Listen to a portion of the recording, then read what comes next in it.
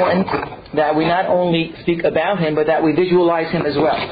And therefore, this is a poster that's going up in hopefully many schools and shuls throughout. This is Rabbi Soloveitchik. This is my teacher for many, many years. He's the one that had shaped my life, and we'll go through a little bit later exactly the role that he's played. And I would suggest that this synagogue as well should have at some point, someplace, a picture of Rabbi Soloveitchik as well. Tonight we're not going to speak about his teachings, his brilliance, his personality, his psychology, or even his life story. Though all of these at one point or other will come into play in our discussion. What we are going to do here this evening is to share my personal reflections, and therefore you have two questions that you want to ask me. The first question you want to ask me is, why should you care about Rabbi Soloveitchik? He's obviously not of our Syrian community, and you might argue, well, that has nothing to do with us. Welcome, good to see you. Welcome. There's no reason in the world, you may argue, that I should know about Rabbi Soloveitchik. And in fact, many of the Syrian rabbis wouldn't tell you that. There's no reason you should or want to know anything about Rabbi Soloveitchik. In fact, when I first got into Rabbi Soloveitchik's shiur, which I'll describe a little bit as we go along, Baruch had met me on King's Highway. I remember very well. It goes back 25 or 30 years. And I said, I was very proud. It was a wonderful accomplishment. And I said to him, Ani akshav shiur shel Rabbi Soloveitchik. And he answered to me, Yesh lo devarim muzarim. He's very strange in some things that he says. So at that point, obviously Baruch was not enamored with Rabbi Soloveitchik. And therefore, many Syrian rabbis will say it's not a place for a good Syrian boy to be. So the question that any Syrian congregation wherein we are talking about Rabbi Soloveitchik should raise the question, why in fact do we have to know about Rabbi Soloveitchik, is the first question. And second of all, you might raise the question, why should we care about you, Rabbi Labaton's personal reflections? Who cares what you think or feel about Rabbi Soloveitchik? The second question is less important than the first question. Because on some level, everyone here, in some sense, is a seriously committed Jew. Rabbi Soloveitchik was a seriously committed religious Jew. Or better, one should say, I would say, though he of course would not agree with this statement, that he was the ideal Jew from my point of view. I would say that he was the ideal Jew, period, without any qualifiers, although of course he would, without question, frown at such, what I'm going to call, an absurd statement. And I'll admit to you that it is an absurd statement that makes very little sense to many people. However, for some strange reason, I'm going to stand by that statement and going to defend it in the course of our discussion. And I would go further to say that a Jew of this type comes along once every 1,000 years. Also, perhaps an absurd statement, but still nevertheless, I think, true. Now, you should want to come to know a Jew of this type. What does he offer? What does he communicate? What does he represent? Why should one want to know a person of this type? Come back to that. Now, why should you care about my personal reflections? The answer is, you shouldn't. There is no reason that you should care about what I have to say. In fact, I would go so far as to say that what I have to say is trite, unimportant. But perhaps they will be able to convey to you something about the Rav. Rabbi Soloveitchik was known as the Rav, affectionately and with a great deal of respect, as the Rav. And perhaps my reflections will convey to you something that his official biography would not convey to you. Something perhaps, we'll call it, of a human dimension that goes beyond the truth of the quote-unquote official biography. I may go even further than this and say that sometimes personal reflections will communicate a dimension that the official biography cannot actually communicate whatsoever. But I'm not concerned with it, but I will give you access to it, as you'll see as we go along. What I want to achieve this evening is for you to come to know the person, the man, not the historical background that actually produced the person, the man. In fact, from my point of view, it's not only that I want you to come to know who Rabbi Soloveitchik is, I would say to you that in many ways I am desperate that you know the man. To me, this is not simply a class to give, but it's something almost, I'm saying, a obligation that I have that I have to communicate the information as to who and what Rabbi Soloveitchik was all about. I would say to you that the knowledge of him is a gift that I would like to share with you this evening, an important gift. And in a word, I would say to you that simply knowing and studying with Rabbi Soloveitchik has immeasurably enriched my life, intellectually, emotionally, existentially, experientially, in every which way that you could imagine. It was an overwhelming experience. And I'd like to share that wealth with you, or whatever measure I can. We should all try to engage in those things in life that enrich. The Rav, Rabbi Soloveitchik, enriches. Certainly we ought to make the choice that we could spend our lives in watching football games and drinking beer. And we may even think that that enriches our life, and to some degree or other, to some people, that does in fact enrich life. Not going to argue that point. However, there are many other things that enrich life, many other experiences that enrich life, and I would like to, in some measure or other, share with you how Rabbi Soloveitchik enriched my life. It is true that it's very difficult to in fact do that. It's very difficult to share with you an experience that you have not experienced. How can words alone capture that experience that I experienced? And as we go along, you'll see how profound of an impression Rabbi Soloveitchik had made upon me. In the same way, if I were to try to share with you the experience of marriage, how extraordinarily enriching it is, or share with you the experience of having children, how extraordinary experience that is, if you haven't yet had children, then of course you're not going to really capture it. I could be the most eloquent speaker in the whole entire world and still not be able to capture neither the experience of love, of marriage, in the verbalization of it, nor the experience of having children. Yet nevertheless, certainly it's worthwhile to try to capture that experience and try to engage you and share with you the gift, the wealth, the person of Rabbi Soloveitchik who has enriched my life, almost one would say by accident.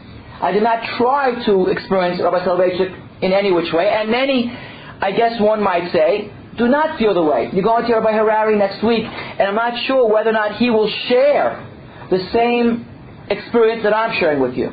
I don't know if he was as impacted by the Rav as I was. That you'll see as we go along.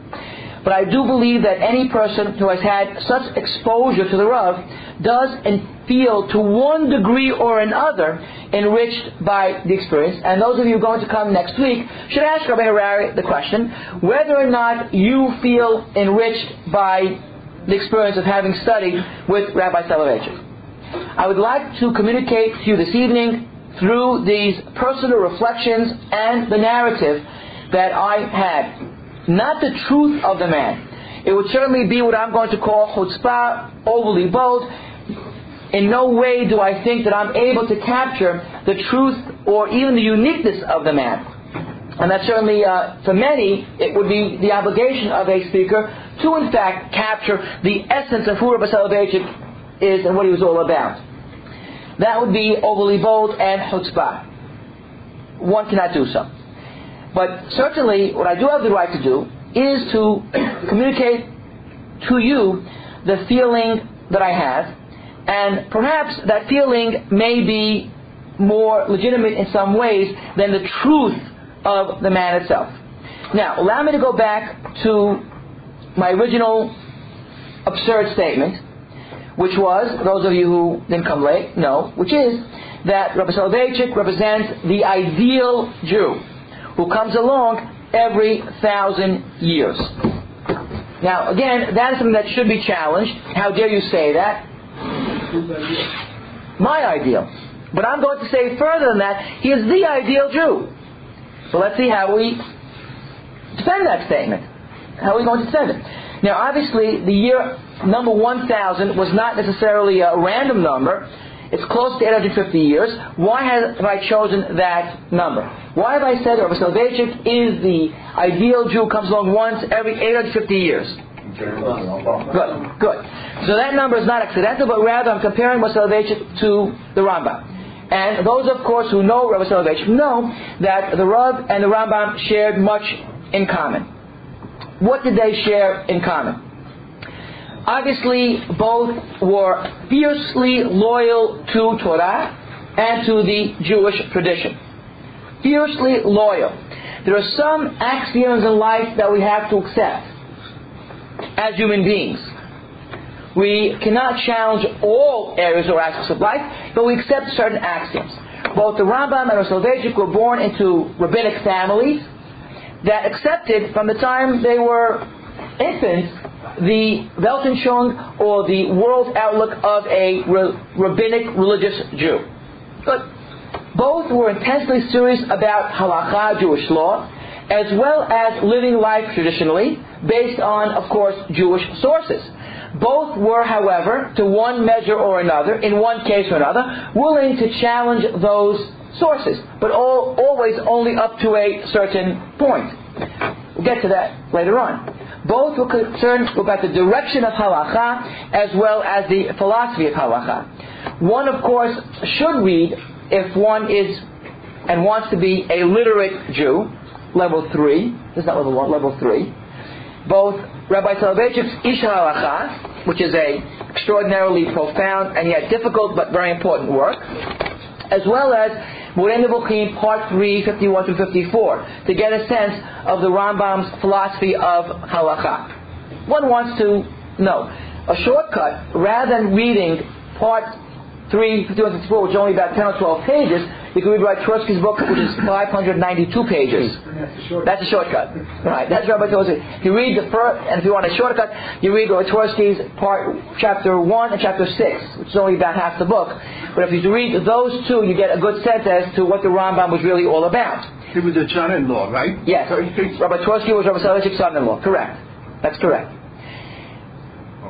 The Rav was certainly described by many, and it's not far off the mark, as an existentialist. The Rambam was described as a Neoplatonic Aristotelian.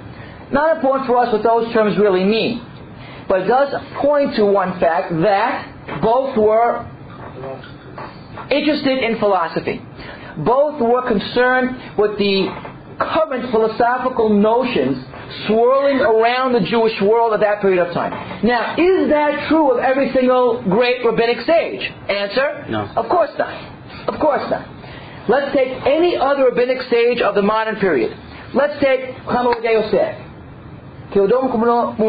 Fantastic Talmid Chacham.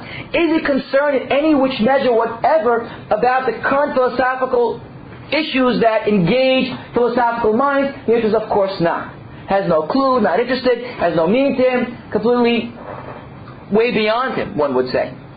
Similarly, one can obviously find great sages of the medieval period of time, contemporaries of the Rambam, who are not interested either in the philosophical norms, the philosophical issues that engage the mind of the Rambam. Whether he's going to speak about Rashi, Ba'arei Tosafot, any of these, as opposed to, on the other hand, Rabbeinu Bachya, Sa'ad Gaon, all who preceded the Rambam, were concerned about the philosophical issues. One of the ways that we can define what we're going to speak about in 2 weeks on May 17th, modern orthodoxy, is the engagement in the modern world. Obviously, modern is a relative term. The modern world in the 12th century was the modern world for them, as is the modern world nowadays, the modern world for us. Both the Rambam and the Rav were both concerned about modern world issues. The Rambam as a Neoplatonic Aristotelian, the Rav as an existentialist, in quotes, to whatever measure he was. Certainly both engaged the philosophical issues of that period of time, although not really as philosophers. Many will argue that Moreh Nevuchim is not a philosophical book. Philosophical book begins with a statement of its premises. Moreh Nevuchim does not begin with a statement of its premises. It's a book wherein Moreh Nevuchim there is confusion between the engagement of he who has studied rabbinic sources, he's a religious Jew, knows rabbinic sources, and modern philosophical norms, and there's a clash of those two sets of norms. The person is confused. He needs a guide to the perplexed. And so too, one does not see Ish Halacha as a philosophical work that a Kantian person would write. No, it's about halachic men. It's a philosophical work, as is the halachic mind. A philosophical work, but it's not really pure philosophy. It's really a result of the clash between two norms. The philosophical, secular norms and the religious norms that we live by. And how do we live that way? Both of these great thinkers are willing to engage these philosophical norms of the modern period of time, and they are willing to write a philosophical or quasi-philosophical work that expresses how we Jews see the world despite or through the lens of this new modern philosophical norms. Obviously, anybody that's gone to college and taken any philosophical course is going to be challenged by these issues. If you have any sort of integrationist kind of a mind. Meaning, you're going to read Kantian philosophy, and you're going to raise the question, one second, was Abraham, our forefather, moral, in quotes, by virtue of Kantian moral ethics? Or not? Does he fail the test? Wants to raise that as a question. Or killing Amalek, destroying every single man, woman, child of Amalek. Does that make the Kantian moral grade? Is an interesting question. Similarly, Harvey? I'm going to sound stupid, maybe I missed something, but Kantian is referring to Immanuel Kant. Probably the greatest philosopher of the modern period of time, 18th century. He was a friend of Moses Mendelssohn. They discussed philosophy together, which is interesting. A German. He's a standard, and he is the Einstein, because you know that reference term, of moral philosophy. Very few people would disagree with that statement. strictly secular. Not Jewish. Okay, no, They're good old boy. Thank you. Fantastic mind, brilliant mind. At one point in life, should read a little bit of Kantian philosophy. His moral structure, how he deals with the moral universe. But yet you're going to raise that question. Yeah. Same question. You only to start to ask the question, so I'm very impressed. Please ask the question. Very good. Bold enough. Heroic enough.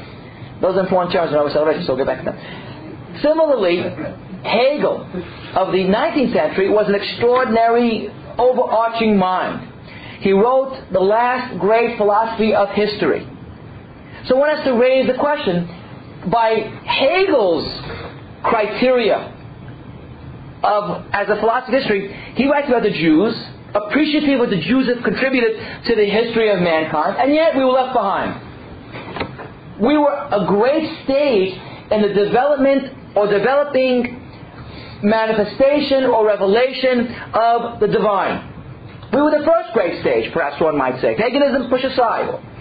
But then you have Catholicism, and you have Protestantism, and that really is the final culmination of human history. So it's a fantastic work, how he's able to integrate all the details of history into this overarching philosophical framework. So you have to raise the question, how do we match up as Jews engaging this extraordinary mind? You want to know the answer to that question. Similarly, if you were to read, let's say, the great atheists of the 20th century, there are two. To whom am I referring? Russell. Sorry? Russell's one. Freud. Last century. Sartre. Right? Sartre and Russell. Now you want to know, well, these are great philosophical minds, Richard Russell is certainly outstanding, and you want to know, how do we match up to what Russell says about the existence or lack thereof of God? We are proponents of a God-centered life, obviously. So if we are, Russell comes along and laughs at us. Well, how are we going to respond to his laughter? So too Sartre. So now, therefore, anybody that's gone to college, anybody that's taken any of these courses, is going to worry about engaging these best and brightest. In the same way that as Jews, we want to engage in what Einstein says about the physical universe. Because if Einstein came along, or any of the other, let's say, scientific minds, and denied our worldview, the part of our worldview that deals with science, then are we going to change our worldview? Are we going to say that he's right, we're wrong, he's right? How are we going to engage those great minds? So the same way that we did it last semester scientifically, one should do it philosophically as well. How do we match up to the great philosophical minds of the minor period? Rabbi Soloveitchik, the Rav, as well as, of course, the Rambam, both engaged the outside world, whether Neoplatonic, Aristotelianly, as the Rambam, or essentially both engaged. But not, again, as pure philosophers, but rather as Jewish thinkers. Both men were of great integrity and honesty, both profoundly human, both people of great compassion. The Rambam has an interesting statement that one should look up in Halachot Amatul Ayunim, his laws of charity. That is chapter 7, Perek Zayin. And he says, Mishu Achsari, he who is cruel, Ve'eno Merahem, and has no compassion, obviously, on the poor. Yesh Lahush Liochsav. You have to suspect his genealogy. Can't be Jewish if he's a cruel, compassionless person. Can't be Jewish. It's the Rambam. It's a striking statement. Why? Because he's almost placing compassion in a biological, genetic framework as opposed to a psychological category. Almost. Or maybe not even almost. He's really saying, if you are somebody who is cruel and you have no compassion for the poor, then suspect your biology. How can you be a cruel Jew? The Rambam would say it's an oxymoronic statement. So the Rambam strongly is a person of deep compassion, care, concern, those people who don't have. Even to the extent, when in Chot Melachim, chapter 10 or 11, he talks about the relationship that we have to even that Akum, that pagan.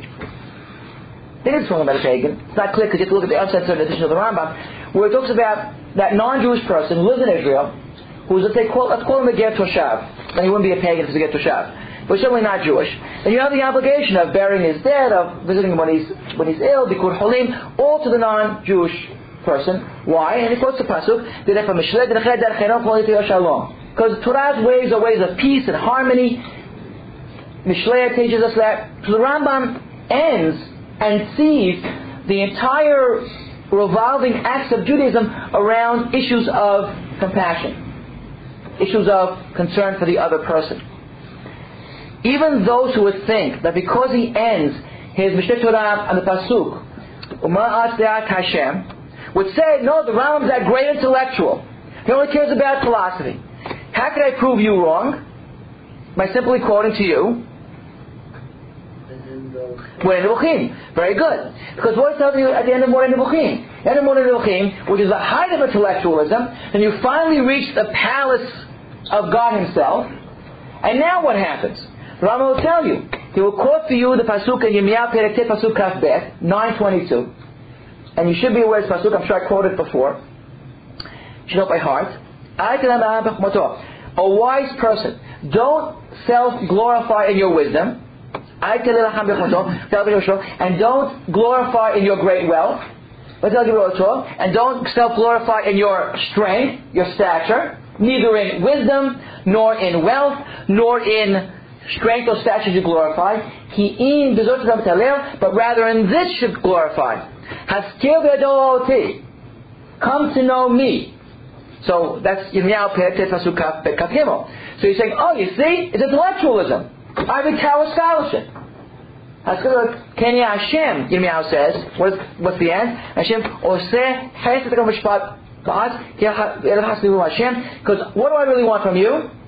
Kenya Hashem Oseh Chesed Mishpat Ba'at. I want righteousness. I want compassion. I want kindness. This is what I really want, God says. So now what's the Rambam telling you? Come to know me and translate your compassion, translate your knowledge of God into compassion for your fellow human being.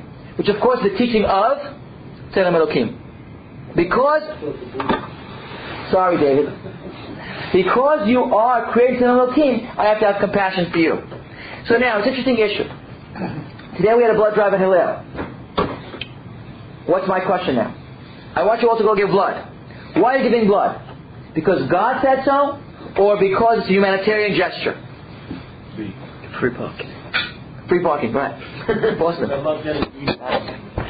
Then one and the same. They're not one and the same. I will say. Okay, good. So therefore, the answer to my question might be that give blood because the mitzvah, right, which is knowledge of God, which has to, of necessity, translate into having compassion. In other words, one should not be, from the Rambam's point of view, a bleeding heart, knee-jerk liberal, loving of all humanity, but rather love humanity because God said so. See the human being as a reflection of God's presence. Tzedem Elokim. Not because you're naturally kind and humanitarianly oriented, but rather because the Alat Hashem, knowledge of God, leads you to a love of mankind. So the Rambam sees these two as A leading to B. So the Rambam certainly was that person who was very concerned about these kinds of issues. Wait. When Ibrahim tells, Why is the difference so important between those two?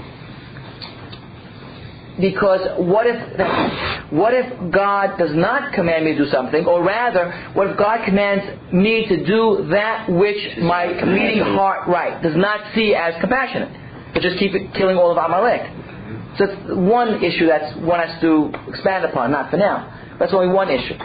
But certainly, when we look at Moreh Nebuchim, the end of it, we do get a sense of to what degree the Rambam was concerned about human beings. So, and throughout all of Mishneh Torah. Another example. You look in Hilchot Purim. Hilchot Purim. Very last chapter deals with Hilchot Purim. Rambam lists, of course, the 4 mitzvot you have on Purim. Read the Megillah twice. Have a Seudah mitzvah. Now, you could raise the question, and to the best of my knowledge, Rambam is the first to raise this question. Which of these 4 is most important? Right. So the Rambam, and you should look this up as well, in an extended statement, in an incredible statement, will say that giving to the poor is the most over here because it's much more important to make the poor person who has nothing to eat happy and joyous, more important than eating your own Seudah mitzvah. So the poor, again, takes center stage toward the Rambam over here. To an extraordinary degree, where the pasuk that he quotes in that particular statement is what? You are like God when you do this. When you are concerned about the poor person, you are imitating God.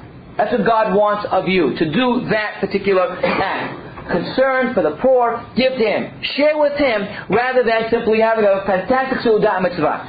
Which translates practically into, let's say you have Seudah mitzvah and you invite 15 people over. So it costs you $150. Right? $100? What about it? More than that? Is that what you spent? More than that? Oh no. So, let's say it costs you $200. Right? You have a nice roast dinner and you have chicken and you have hamid majin. What should you do? What should we do? Cut it in half and give half to charity. Well, we had Mordechai's bar mitzvah a few weeks ago. That was the issue. Ellen told the caterer, I want not to spend a lot on having a fancy dinner. We want your cheapest dinner. This is a wonderful woman, this woman over here. I want to have the cheapest dinner. I didn't have any restrictions. Whatever. I said, whatever it is. That's what it is. The cheapest dinner you could have.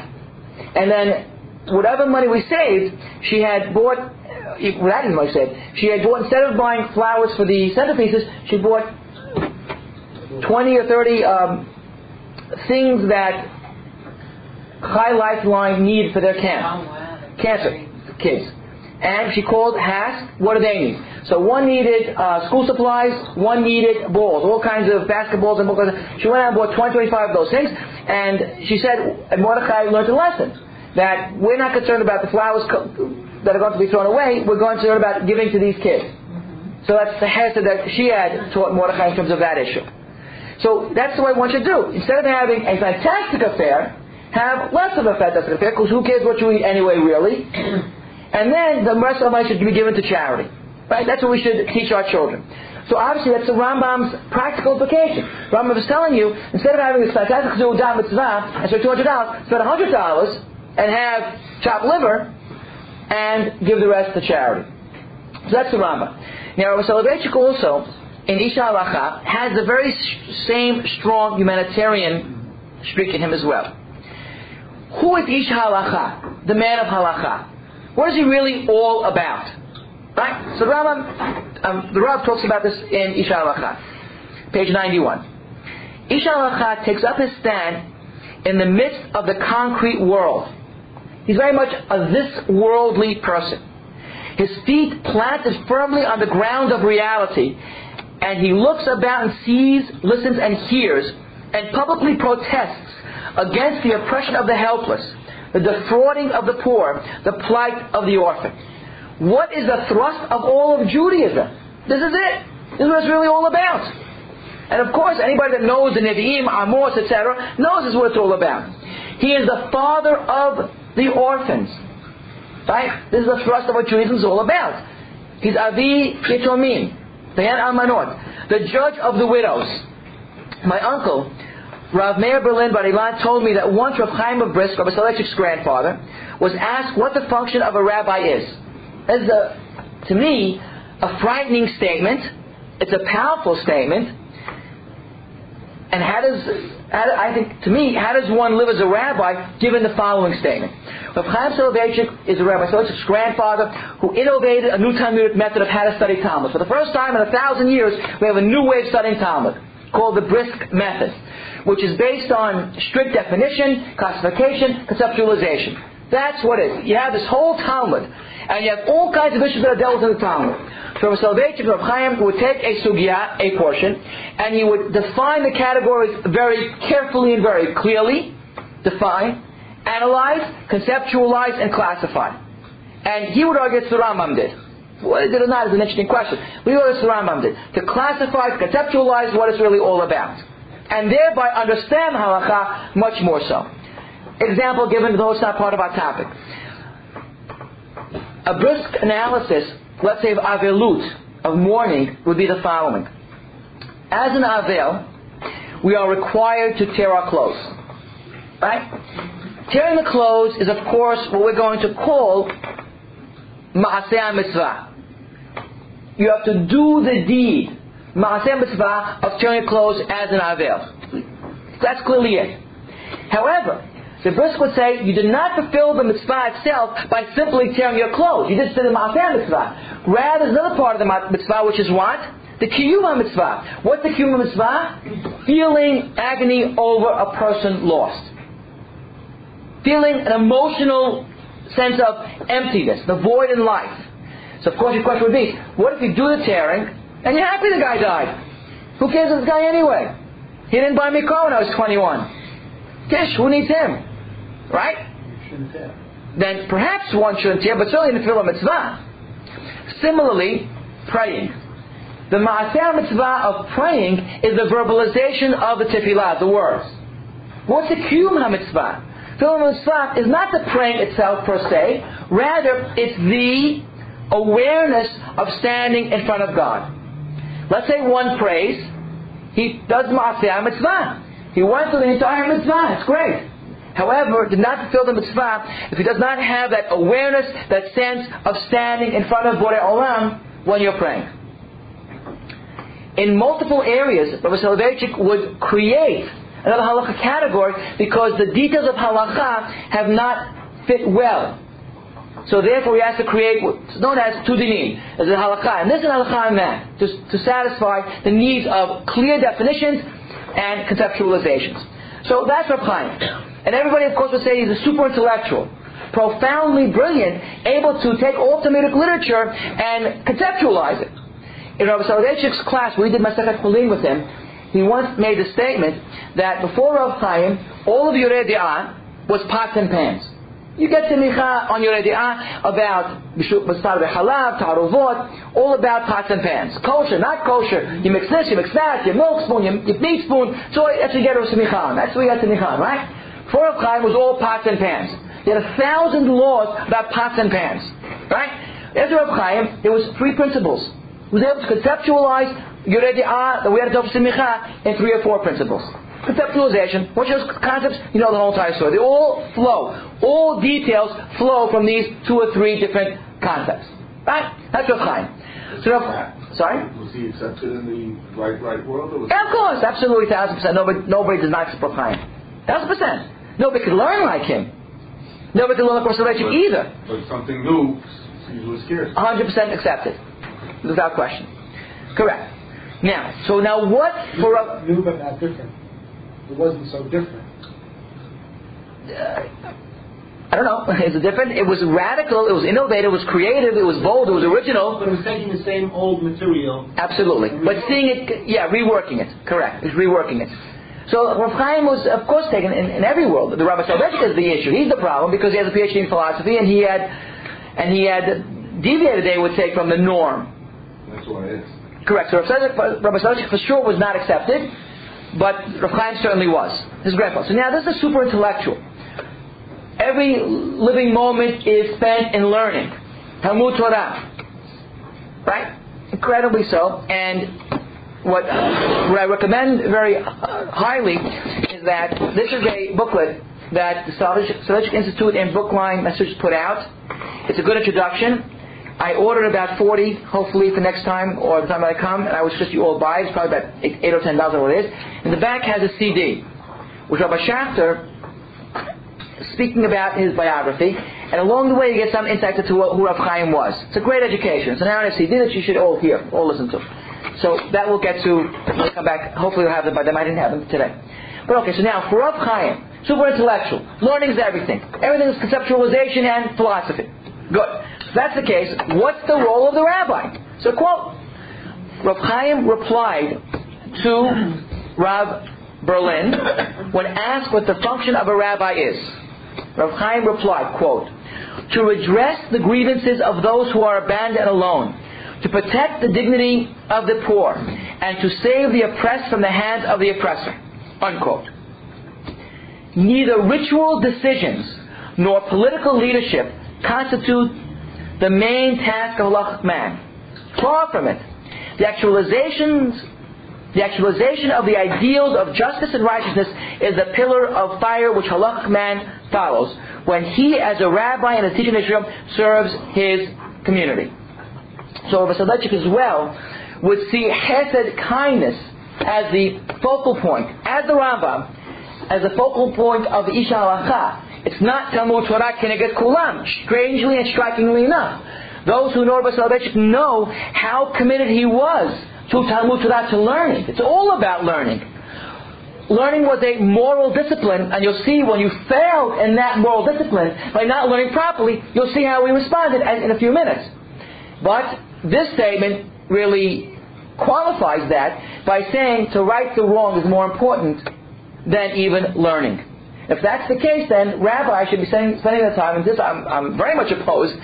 For me personally, rather than doing Bikur Holim, although I do it, I don't enjoy it, rather than doing all the Levayot and doing all of those issues, I could do 24/7 Chesed.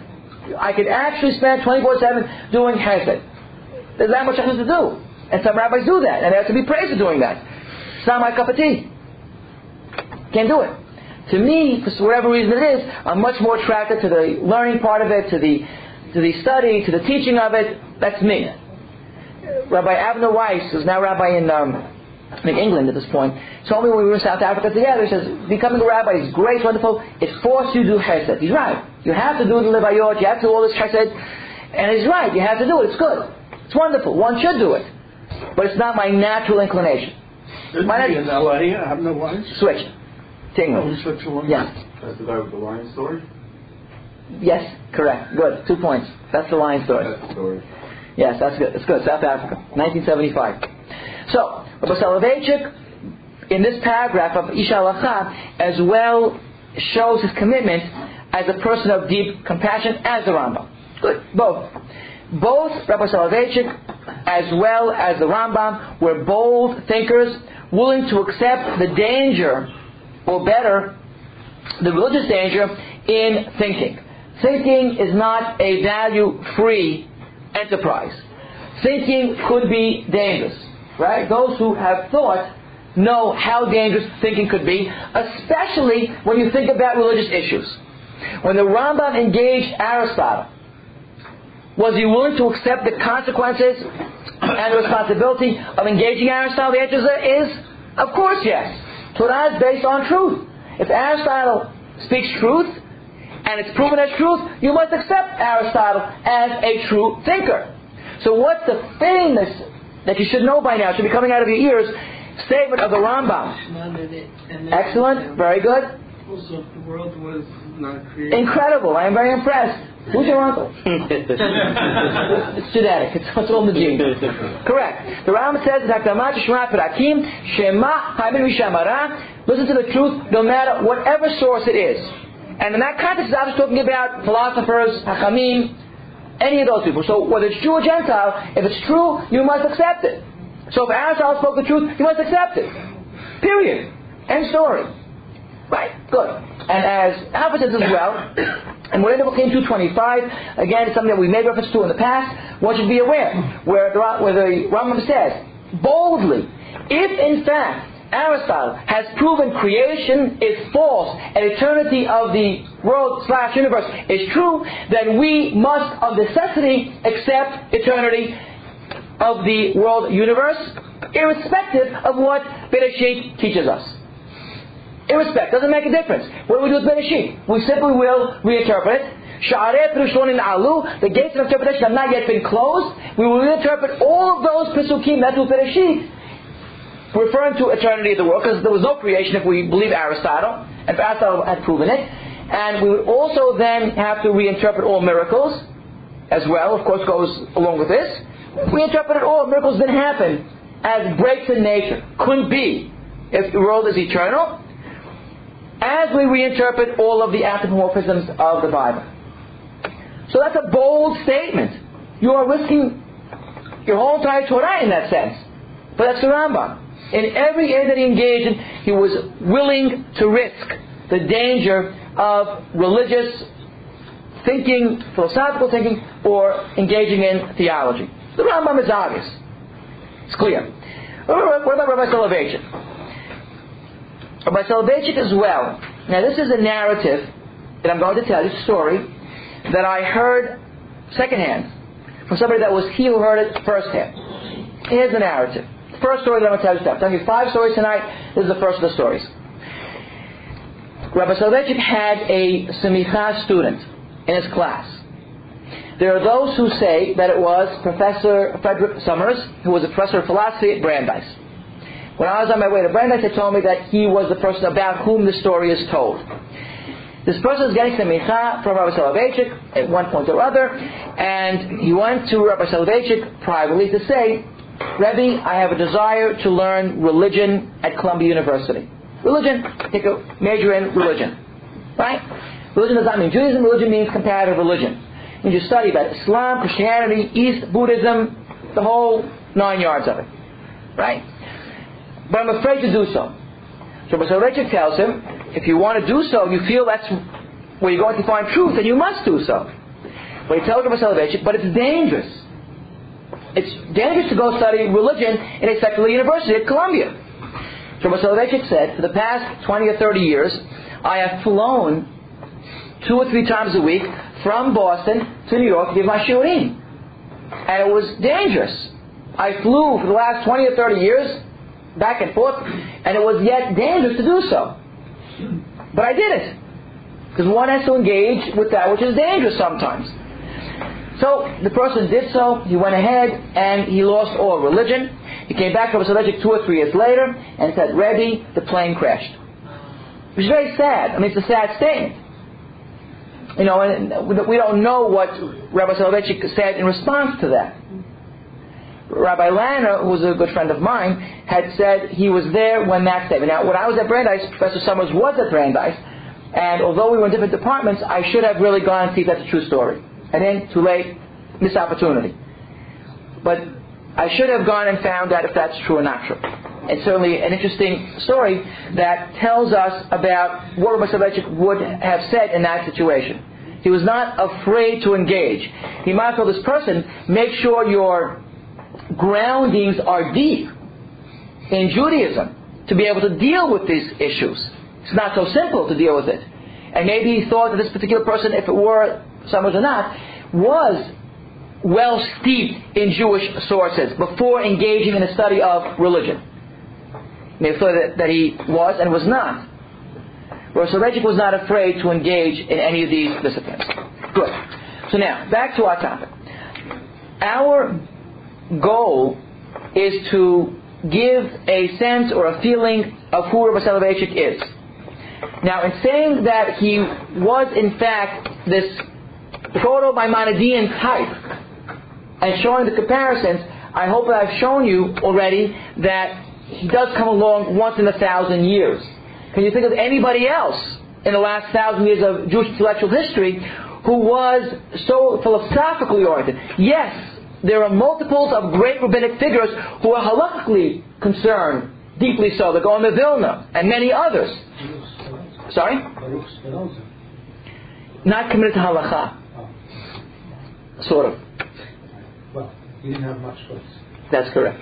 Right. He wasn't given a choice. He chose to not be committed to it. Did he really? Obviously. First, what came first? Here the chicken clearly came before the egg. Yeah, he was excommunicated because he was not committed. Yeah. Hirsch? The interesting point, hold on. That scares me, that statement. That's a close the tapes type of story. We'll get to that in a second. The Gaon of Vilna was probably the second. And the Rabbi Soloveitchik did identify very close with the Gaon of Vilna. But Hirsch was not intellectually open, I would say. Hirsch had his agenda. If you read the 19 letters, I made this point before on other occasions, if you read the 19 letters, I find it to be an extraordinarily unimpressive work. Where he has the truth, you don't get it, you're a fool, pass. Is what the 19 letters is really all about. His philology was all wrong. In terms of he based his whole study on philological understanding of Tanakh, Torah, is all wrong. Because he thought that the Bible is based on Hebrew with a dual literal root, it's a triliteral root. Philologists saying nowadays. So he wasn't really willing to engage. Plus, he castigated the Rambam for being so affected, influenced by Aristotle, when he himself was affected by Hegelian philosophy and doesn't admit it or not even aware of it. So he wasn't self-reflective. Now, on the other hand, he was willing to do battle with the Reformers and with conservative Judaism, and he was a great person in his own right. But certainly he's not my model of the ideal Jew, because he wasn't searching for truth with the same rigor, intellectual honesty, I believe, as the Rambam, as Rabbi Soloveitchik. So I would put them in the same category whatsoever. The depth of interpretation of Rabbi Soloveitchik, let's say of an Only Man of Faith, where he talks about Bereshit, Aleph and Bet, is so profoundly human. You don't get that same sense at all of reading Hirsch. You get information. But there's no analysis, no depth of thought. He's not a deep human thinker. Rabbi Soloveitchik is very much a deep human thinker. Hirsch didn't have the same mastery of sources, engaged philosophically, that's true, but not the same mastery of halachic sources as Rabbi Soloveitchik. You don't see that at all. So it's hard to find somebody who really could match Rabbi Soloveitchik in these areas of incredible mastery of halakha, of the Mesorah, deep, abiding commitment traditionally to Jewish sources, without question, a mastery of philosophy, a willingness to engage the modern world and all modern philosophical issues, as we'll see in a couple of weeks. Who else is there? So from the Rambam till now, it's hard to find somebody. Maybe there's somebody, but it's hard to find. The Rabbi Soloveitchik, from what I understand, didn't publish much. Unless I'm wrong. Obviously I'm pretty ignorant, but he published a lot of works of this matter that you're talking about. Depends what much is all about. What do you mean by much? In other words, you're comparing the Rambam, who kind of like, not only did he do his philosophical work, he also put a halachic work, and you're comparing somebody like that, to the Rav, who, from what I heard, he really didn't publish that much, except for a few works. And his point was maybe very strong in those few works that he published, but it's a very difference, between a Rambam, who not only attacked the halakha, but also the philosophy side, like as a whole, as opposed to what you're talking about here, where you don't have it. Unless you have it. You don't have published works. Yeah. Okay, what's interesting about that is that because the medium has changed in the last 1,000 years, one can say 2 points. One is that the Rambam spoke to a crowd, let's say 50, 60, 100 people, right? So Soloveitchik, because of the medium of tapes and because of numbers of students, spoke to thousands upon thousands upon thousands of students. I don't think it'd be exaggeration to say that the Rav directly spoke to hundreds of thousands of people over the course of 40 years of giving shiurim. And you figure it out, he had 100 people in the shiur each time. He spoke to 2,000 to 3,000 to 4,000 people every Yortzeit shiur that he gave for his father and for his mother, right? And for his wife. So there were thousands and hundreds of thousands of people that heard him. Between the tapes, between this, so he didn't have to publish to impact. The Rambam couldn't get beyond the immediate Beit Midrash. Right? So that's number one. What tapes? We have hundreds of tapes, hundreds, thousands, I yeah. have them in my house. You have some. I didn't give them back. You didn't give them back yet. You made any copies, right? Yes. So that's what I library. I found them. You found Is it. it through the students and students? Yeah, there's a fellow, Abel Vovitz, who's a good friend of my in-laws. He's Rabbi Moshe Feinstein's nephew. Rabbi Moshe Feinstein's nephew. He was the official taper. He's a businessman, the official taper at Maimonides School. Has the tapes of thousands of classes, hundreds if not thousands of classes. Whenever Rabbi Soloveitchik, he was the official person that gave the tapes. So I once begged him in 1975, 81, 82, for one, just give me one. He gave me one. Just one he'd give me, but he has closets full of tapes. What did he do with them? Wasn't he disseminate them? He doesn't know that the Rabbi Soloveitchik would want to disseminate them. Therefore, he feels an obligation not to do so, because these are oral presentations. Doesn't mean that everything that you say should necessarily be an official tape. That's one issue, and that's a problem. You sacrifice when you present them, because every lecturer, every speaker knows that the spoken word is not the written word. You may want to make sure that your written word is of an absolute nature. Every single word precisely formulated. And Soloveitchik was of that nature. Every word, every line, every phrase had to be precise, exact, accurate. He was that demanding of himself. He strove for excellence in all of his works. His works, these two, the Lowly Men of Faith, which are substantial, and Isha Halacha, as well as Halachic Mind, as well as his 5 essays in tradition, all of which are wonderful to read, are classic works. The kind of work where when you read it, the first time you say, wow. What happens the second time you read it? Wow. Wow, with a little 2 next to it. Wow, squared. You read it the 3rd, 4th, and 5th time, and what happens? Each time, and I've done it. Read the Lowly Men of Faith at least 5, 6, 7 times. Each time, you can tell because I write them in different colors. My notes are in different colors. Blue, black, pencil, red, green. Oh yeah, here's your red, here's your blue. Why? Because each time you read it, you find something new in it. Which is one of the definitions of the word classic. What makes a work a classic? The nuances. You read it and you hear it again. You see something here. Example given. Let's say you're a fan of the 60s music. Right? Some of us are. Now what happens when you hear it the 15th time? It's boring. Why? Because it's the same. Help me, Ron, it does not change. It just is the same. Help me, right? That's what it is.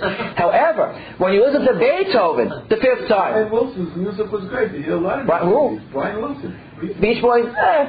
Because the Beatles I don't like Beatles that much. He must have got hit in the head with a surfboard. Little sand on the brain, that's all. He likes the Beach Boys. But and after 20 times, it's boring, the same. It's all the same. But when you hear Beethoven, it's every time you hear something new. You can't capture it in a phrase. It's just endlessly creative. 200 years later, 300 years later, Beethoven is still challenging to musicologists. What do you really say? How do you really say it? Right? The way that Rabbi Twersky formulates this statement, he'll say, and his work is as well, endlessly repercussive. That's his phrase. That's a classic work. Whenever you read it, it endlessly has repercussions to it. Again and again and again you read it, again and again you feel, wow, look what I have over here. Something extraordinary. So that's these works. I could go back and read this another 5 times. I want to. I have an intellectual desire to read this again. And to read this again. This I only read 2 or 3 times. And again you read it, you say, wow. You have this feeling of incredible, incredible joy, intellectual joy, if that's an important phrase, intellectual joy in reading this again and again and again. So now, he did write, I would say substantially. I think it's almost mythic. It's a myth. He didn't write a lot. He has 5 lessons in tradition. He has Isha Halacha. He has confrontation. He has the halachic mind. He has limited. So he has essays. Number 1. He has a large number of Hebrew essays. A large number that he wrote. Hebrew essays, Yiddish as well. So he did write a lot, much more than everybody here combined had written. So he wrote a lot. Maybe not compared to others tremendously, but he wrote an awful lot, I think. A lot. If you look at the great scholars, so what have they written? 20, 30 articles and 1 or 2 books. Rabbi Twersky and Rabbi Soloveitchik, they're great scholars. What have they written? So he's written, not hugely, but certainly he's written a lot. In Hebrew, English, and in Yiddish. His bibliography must have 100, 200 items. And there are published bibliographies. Tunai Madad Journal, I think 5 or 6, 7, has a whole bibliography, I think, of his. So it's a lot. But also his impact was in the oral presentation. He's given semicha to more people than any other person in history. He's given rabbinic ordination. Is that a good thing?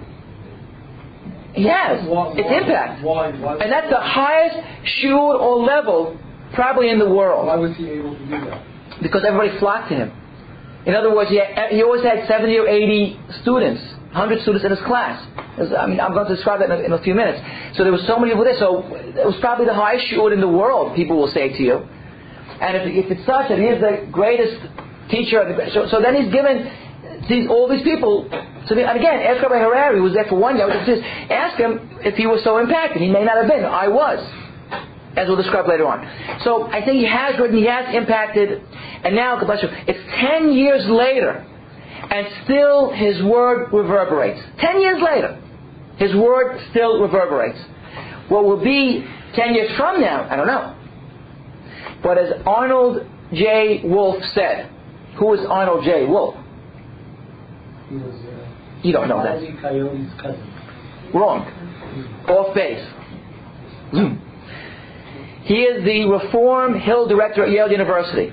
Now he's a rabbi of a synagogue in Chicago. He said in the article commentary 10 or 15 years ago, quote, I suspect that 1,000 years from now, they're still going to be reading Soloveitchik, unquote.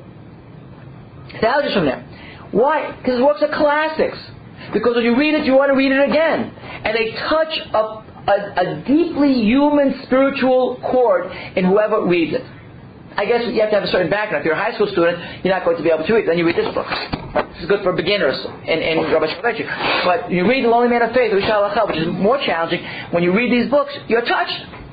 So he did really write a lot, and he did impact a lot, and he did affect a lot. So I think he is there. Not as much as the Rambam, that's true. But he did communicate with many more people than the Rambam did. His impact is certainly significant. But, okay.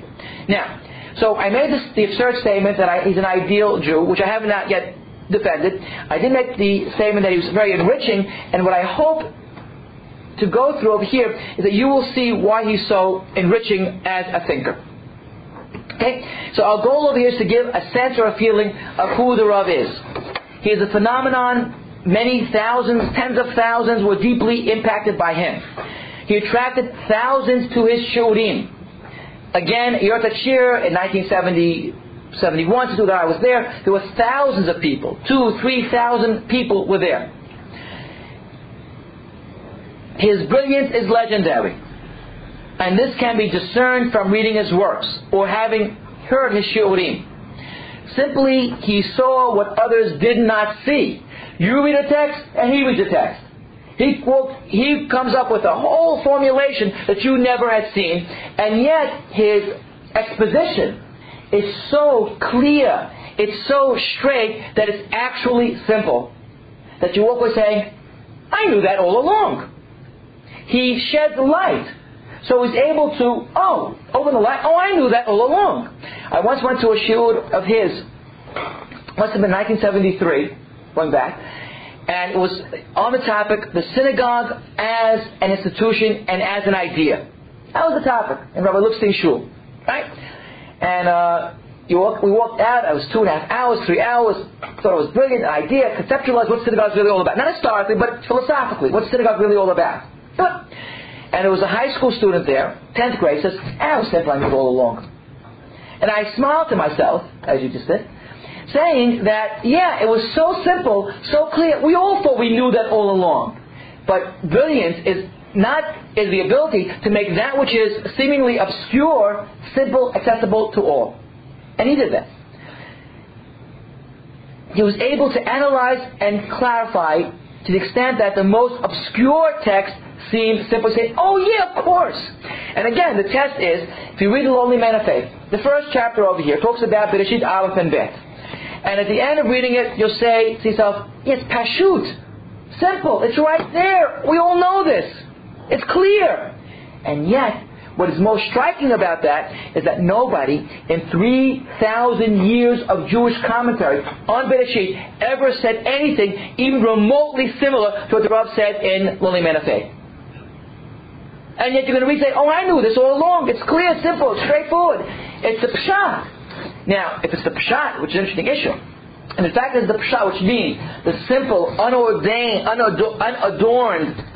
level of the text, if it is the Pshat, isn't it interesting that in 3,000 years of Jewish commentary, nobody ever said it? We missed it for 3,000 years. And he came along and said, this is the Pshat. He said, yeah, it is the Pshat. This is what Torah really means to teach us in Bereshit Aleph and Bet. Nobody ever thought of it before, if it's the Pshat. His presentation is so lucid and so clear, and therefore he wrote so little, because he wanted to be so clear, that very thin line between Pshat and Darash, is he reading into it or is it really there? Darash is when you read into it. Pshat is what's really there. It's so thin that you're not really sure. This seems to be the Pshat of the text. But if it's Pshat, how come nobody ever said it before? So maybe it's Darash. But it seems to be so tied to the text. He reads text so well, so clear, so simply that you say this is the Pshat. Yet nobody ever said it before. Now, story. In 1974, I was teaching at Magen David Day Camp. Some of you may have been there. I had the assignment of teaching my 5th grade class about tefillin. So one of the points that I want to make is that there were two types of tefillin. Rashi, Rabbeinu. We all know that. So I asked the Chambra at the time for some insight and some sources. They gave me some sources and some insight. Okay, what's it all about? In about 3 or 4 minutes, after all my preparation, I spoke about tefillin, Rashi, Rabbeinu Tam. What's the main difference? Well, according to one opinion, the parashiyot, they both have 4 parashiyot, the Shel Rosh, right? And according to one opinion, right, they're either Kesed Torah, that you put them in the order of the Torah itself. According to the other opinion, the Tu V'Haya should be in the middle. Right? Okay, so I said that, and that was the end of it. 5 minutes, 8 minutes, that was the whole entire story. Good. Happens to be that 3 months later, now it's October, November, I was at YU that fall, but Soloveitchik gave a shiur, strangely, on tefillin of Rashi Rabbeinu Tam. He had the same sources that I did. But he spent 3 hours on the differences between these two formulations. Now, you tell me now, what did he explain? What did he say? What does all this have to do with anything? What is Rashi Rabbeinu Tam all about? Well, he was able to construct 2 different philosophies of religion based on the order of the parashiyot. He saw the order of parashiyot as reflective of 2 different philosophies of religion. What comes first, the experience of religion or the intellectual perception of religion? Is religion intellectual or is it experiential? Rashi had one philosophy of religion and Rabbeinu Tam had another philosophy of religion, and this he gleaned from the order of the parashiyot. But isn't that, to use your term, isn't that eisegetical? He's reading into... Why do you say that? Into Rashi Rabbeinu Tam. So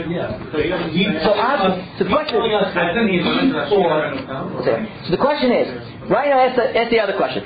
Why did Rashi put his parashiyot in this way? And why did Rabbeinu Tam put it another way? They know each other. He was his grandfather, right? But he's been learning Rashi Rabbeinu Tam for many, many years. He knows that philosophy. Wait, you asking a different question than his? Yeah, we're at David's question first, right? So, you have to now read the shiur, go to the shiur, it's published, and I think it's published in Hebrew actually, and you can read the shiur and figure it out. Is he reading into it or is it really there? He's saying that when I look, he's sort of like, I don't know if it's the right word, an archaeologist in reverse, in that he has the finished product, which is Rashi's order of the parashah, Labaton's order of the parashah, right? So let's go back and figure out what were they thinking when they decided to put one way or the other way. What was in their back of their mind? What were they thinking? So you walk away saying, he's right. You walk away reading it or hearing it saying, yeah, that's obvious. That she was thinking that my philosophy of religion dictates that I should put the parashot in this order, read this order, and his grandson, Rabbi Otam, his grandson, right? Grandson, I think. Son-in-law, grandson. And he said that Rabbi Otam said, no, Grandpa, it's not that way. You put him this other way, based on his philosophy of religion. Obviously, by the way, I am oversimplifying this 3.5 hours. So please be aware of that. So the next step is, if you choose to do this during the summer, David, come, we'll go meet and we will do this. We will see. And you could decide at that point whether or not it is eisegesis or exegesis. Is you into it or is it really the pshat? Right? Well, what he's saying is that she and Rabbi Tam understood these differences. They understood I have a philosophical difference. Yes. That's what he's saying. That Rabbi Tam's philosophy of religion dictated that he should put the tefillin in differently than Rashi. Consciously? Yeah. It would seem to be, yeah. No. Now that may or may not be historically true. Yeah, that's what Rabbi Soloveitchik seems to be saying. Yes, absolutely. Now, that may not be historically true, but it's a great exercise in asking the question. Ask Chavodia. Whoever puts on these two pairs of tefillin, say what's the difference and why. So they'll tell you, the difference is A, B, C. We all know the difference. So the question is now, why? Chavodia, in talking about these two pairs of tefillin, does not tell you why they're different. So sometimes it's interesting that Rabbi Soloveitchik formulates the question. He formulated the question. Why did they differ in how to put the order of parashiyot? And then if we ask Chavodia the question, or Chavodia, they say, well, why is it different? And Stevie says they have different philosophies of religion. Right? So that's an interesting issue. Now you may agree or disagree with Rabbi Soloveitchik on that, but it's something that one has to look about. Yeah. From these brief comments that you made, there's an assumption that Rabbi Tam did not explain why he switched it around? Correct. Did not do it. Well, however, it came out. This is how. That's what we found in his tefillin. In other words, I don't know. Actually, I don't even know. Right? I don't even know. It's the Gemara Menachot, I think, talks about it. But I don't know if Rabbi Tam ever formulated. I believe he didn't. Actually, I never heard it said. If he formulated this halacha, right? He formulated it literally. I mean, we don't have Rabbi Tam's books. No books. He's only quoted into Safot. And why is it? But we have to go on. Okay, good. So that's just one issue. So here we have Rabbi Soloveitchik spending 3.5 hours or 3 hours on what took me 8 minutes to do.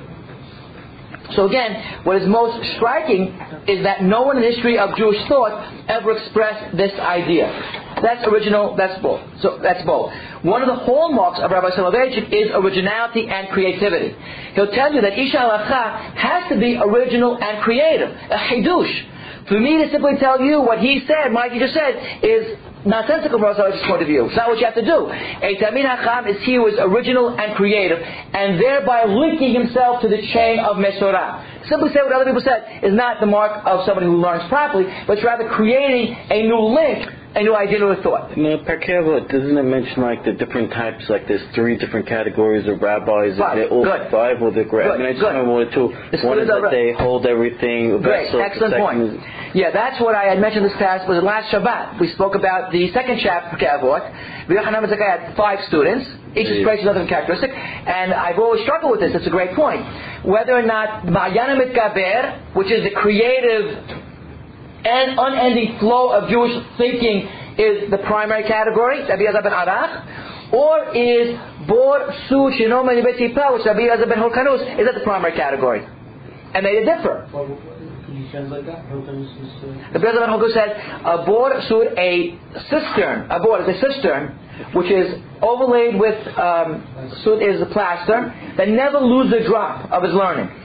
Same argument in Masechet Horayot, which talks about what is better, Oker Harim or Sinai? To be a grinder of text, meaning analytical and brilliant, or is it better to be Sinai? In our day and age, obviously Chavodia Yosef is a Bor Tzujubei Tzipah, great memory. He is a Sinai person. Or Soloveitchik, one would say, is Ma'ayan Mitgaber. One would say, although he certainly knows everything as well, but he also is a Oker Harim. analytical, conceptual kind of a person. What's the Sinai person? Sinai means you have all the knowledge that was given at Sinai by heart. That's Chamav Yosef. As opposed to he who grinds mountains, which is analytical. Well, before you bold, creative. You really need to be the Sinai person. Otherwise, forgive me, but a person can become a fool. Could be a fool. You're correct. Good point. But it's not that simple. In that, when Soloveitchik was learning and studying, none of the Rishonim that we have today were ever published. So they would analyze some of the text, and it turns out that he said 30 years later, of course, they published the Ramban or the Ritva or the Ashba, whatever it was. And many of their formulations were the formulations of the Ramban, what they thought he may have said or would have said. He didn't have all those formulations. He didn't have any of the Harim either. He only had the Rishonim, some, the Rambam, and maybe the Ramban. I don't think he had the Ramban. So he would be okay at Harim, and he would create, but he wouldn't know all that. He wouldn't spend endless hours memorizing Teshuvot. So he doesn't do that. He just doesn't do that. He analyzes it. Here's the truth. Here's the answer. End story. I don't care what anybody else says. He doesn't read other books. He doesn't have a 10,000 book library. Soloveitchik. And so I do. Why not? He doesn't need it. I need it. He doesn't need it.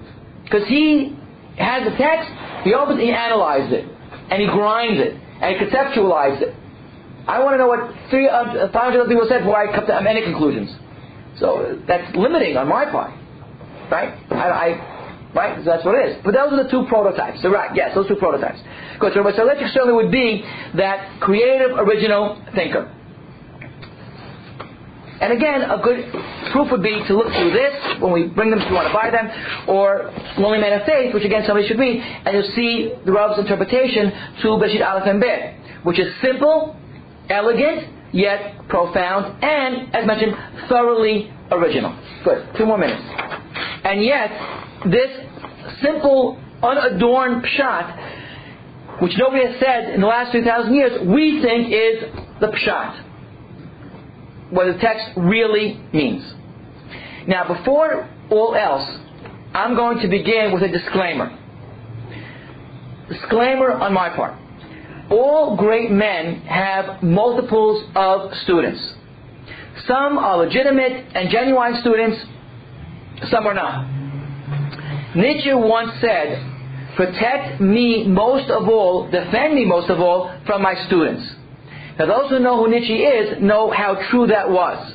Of course you all know the Nazis had adopted him and quoted him because of his sister who misquoted him, and he was right. Nobody wants to have these students who are going to misquote. And students do, because they end up recreating who the master was in their own formulation, their own framework. Great men attract audiences and circles of students. And yet many of these students, either consciously or not, have their own agenda.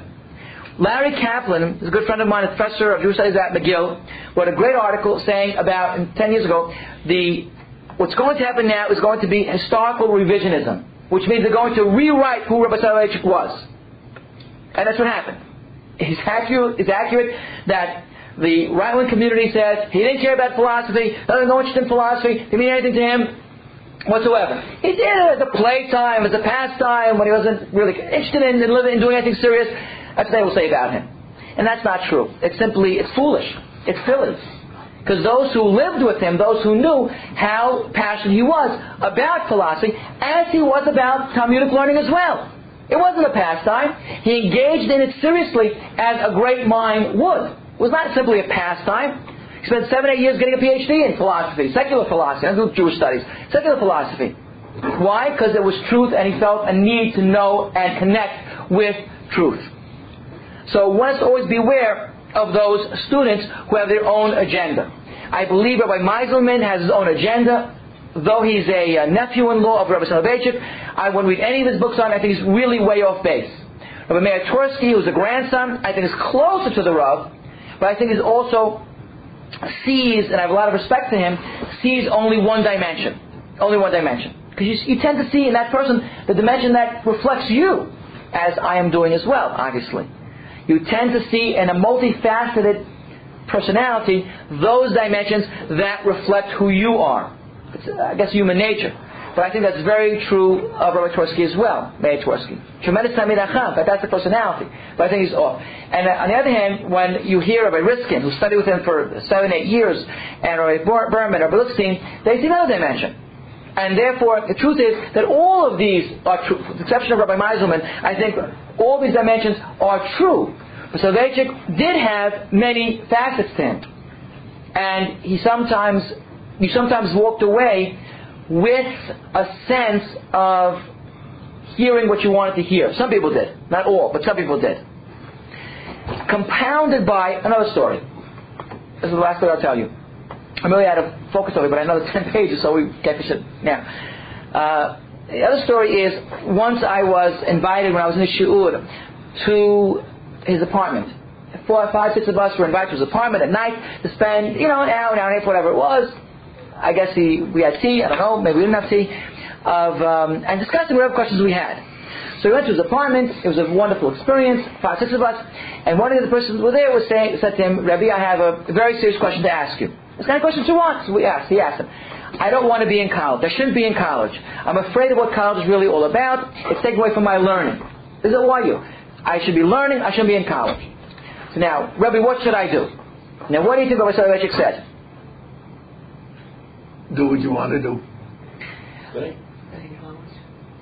No. Phil, of course, is right. You're all wrong. Where he said, quote, I can't answer that question. I'm not a Hasidic Rebbe. I don't give brachas.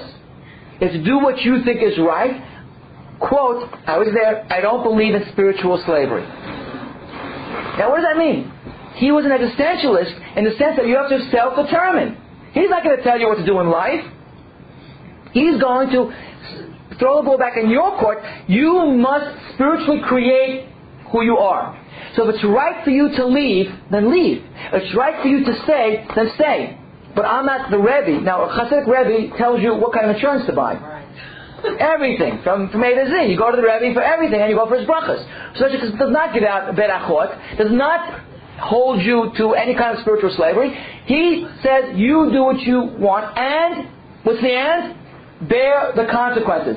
Take responsibility, which is an existential thought as well. So in that context as well, Soloveitchik would, in a certain sense, disown many of these students of his. And therefore, if you were Rabbi Riskin, and you want to give, let's say, a Sefer Torah to women to carry Simchat Torah, and of course you would never do anything that's against halacha, right? That's an absolute principle. Rabbi Riskin, of course, is a 1,000% bona fide halachic Jew. So you'd go to your Rebbe, to Rabbi Soloveitchik. Don't be misled by my use of the term Rebbe in the Hasidic sense, where he's a Rebbe, and what people used to call Soloveitchik Rebbe. That's two different senses of the word. Is that clear? Got it? Yes? Okay. So, Rabbi Riskin will go to him and say, well, what should I do now? So what would Rabbi Soloveitchik say to him? He'd say, go study the sources on your own and come back to me. So you went to study the sources on your own. And you studied all the Gemaraot and everything else. He says, now we talk about it. They discuss the issue. Then he'd say to you, Riskin, he said to him, what do you think? And he would say what he thought. And Rabbi Soloveitchik would say, your thinking is in line with what you learned. Now, is that an endorsement or not? That's an endorsement. You might say you think no. You're on the right track. You're on the right track, but again, make your own decision. Okay, good. So in the same way that you could argue about this is what people now argue about. Some will say, Rabbi Riskin will say, Rabbi Berman will say, Rabbi will say, that's an endorsement. He said, I can do it. On the other hand, those will say, no, you took out what you wanted from it. And the answer is, Rabbi Soloveitchik is... It's not in line because you're ignoring certain things or you... It is in line, so it was in line. If it was not in line, if he was not endorsing it... No. He would tell him as a teacher, as a responsible teacher, he would say... He learned the whole sugya. So he said, you're not misreading the sources. Your conclusions are valid. But what he's not saying is maybe there are other conclusions also. People could have come to two different conclusions. Exactly. So that's very possible. So Rabbi Meiselman will say he never said that about women of the Torah, because he said it to be told to me personally. I was there. You weren't there. Yeah, Rabbi Meiselman said, but I was with him other times. He said you can't do this. So Rabbi Meiselman probably asked the question in a particular fashion. Isn't it terrible that if women carry the Torah and Simchat Torah? And Rabbi say, I understand your position. So how do you learn from a rabbi like this? I mean this with respect. What do you mean? We have to do this with him all the time. No, how do you learn from someone? Wow, what a low blow. If I came to you when I Check his ID. Keep the long We hand. leave with more questions than we come in. Well, that's good. That's always good. No, if I came to you, But your point's well taken. Okay, you know what I mean. But I think your point's well taken. And the answer is you learn to be creative and stand on your own 2 feet. Period. But you need guidance. You get the guidance. One of the stories that I didn't get to, and I'm going to leave now because it is raining and it is late. But I didn't get to half what I want to tell you about. But one of the stories that I'm going to tell you is before coming to Deal, New Jersey, I had a lot of questions, and I asked to meet with him. And I met with him for 40 minutes the last week or two that I was in Boston before coming to Deal, and it was just an extraordinary conversation where he taught me how to think on your own 2 feet. He was willing to take that risk. Not every Rabbi is, not every teacher is. But he says you've been trained, now do it. So that's one angle, and I take responsibility for what you're doing. So there's a lot more to speak about over here. I hope I gave you some sense, at least, as to who Rabbi Soloveitchik is and was. As well, there again is much, much more to speak about. But I would want you to walk away with a sense of the Rambam and Rabbi Soloveitchik, a sense of how unique Rabbi Soloveitchik was, the values that he emphasized in terms of creativity, originality, boldness, as well, of course, his profound commitment to traditional Judaism. Don't think that he's anything other than that. He studied the sources and followed the sources. But as well, of course, was very much concerned with truth as an absolute. Are there any questions? Was there any halachic, anything he wrote halachically, or any psak halacha from him at all, or was it all like... Mostly oral. All oral, actually. All oral. Although there is 2 or 3 books. 2 books called Halach Positions of Rabbi Soloveitchik, and his students know his positions. He was a very finely tuned halachist, of course. So he had a lot of psak halacha, a lot, but his students know them. Women covering hair, not covering the hair, is a famous one. Eating cheese, not eating cheese, is another famous one. So there is a whole 2 books published by Jason Arison called The Halach Positions of Rabbi Soloveitchik. That's the boy. 2 books, and the third is a book on prayer. We had a course in Maimonides, which Rabbi Soloveitchik insisted that we teach, on Biurat Tefillah, prayer, which every yeshiva should have. How come we don't have it, Magen David? We pray every single day. We all should have this book. And the teacher of it, Rabbi Wolgamer, who's a great personality, wrote up Rabbi Soloveitchik's, partially, I guess, view on prayer. Not only philosophy prayer, but halachically what to do in prayer.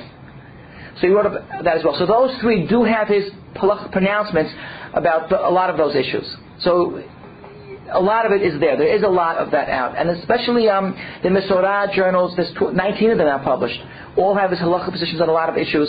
So there's a lot of stuff out. What about book Reflections of the Rab, I think by Rabbi Benson? Yeah, it's when it came along in its time, it was great, it was wonderful. It's a journalistic reconstruction of his essays, of his oral presentations. But it's limited also. You don't get the full feeling of it. It's a summary with the rough talk. So it's good but not great. Good but not great. Okay? So, next week, Rabbi Harari will speak? Yes. And the week after, you're going to... Yes. So I guess the week after I will just finish what I want to do over here. And then, if we have the time, we'll go into the next stage, Rabbi Soloveitchik as the shaper of American Orthodoxy. Okay? Thank you. Thank you. Thank you.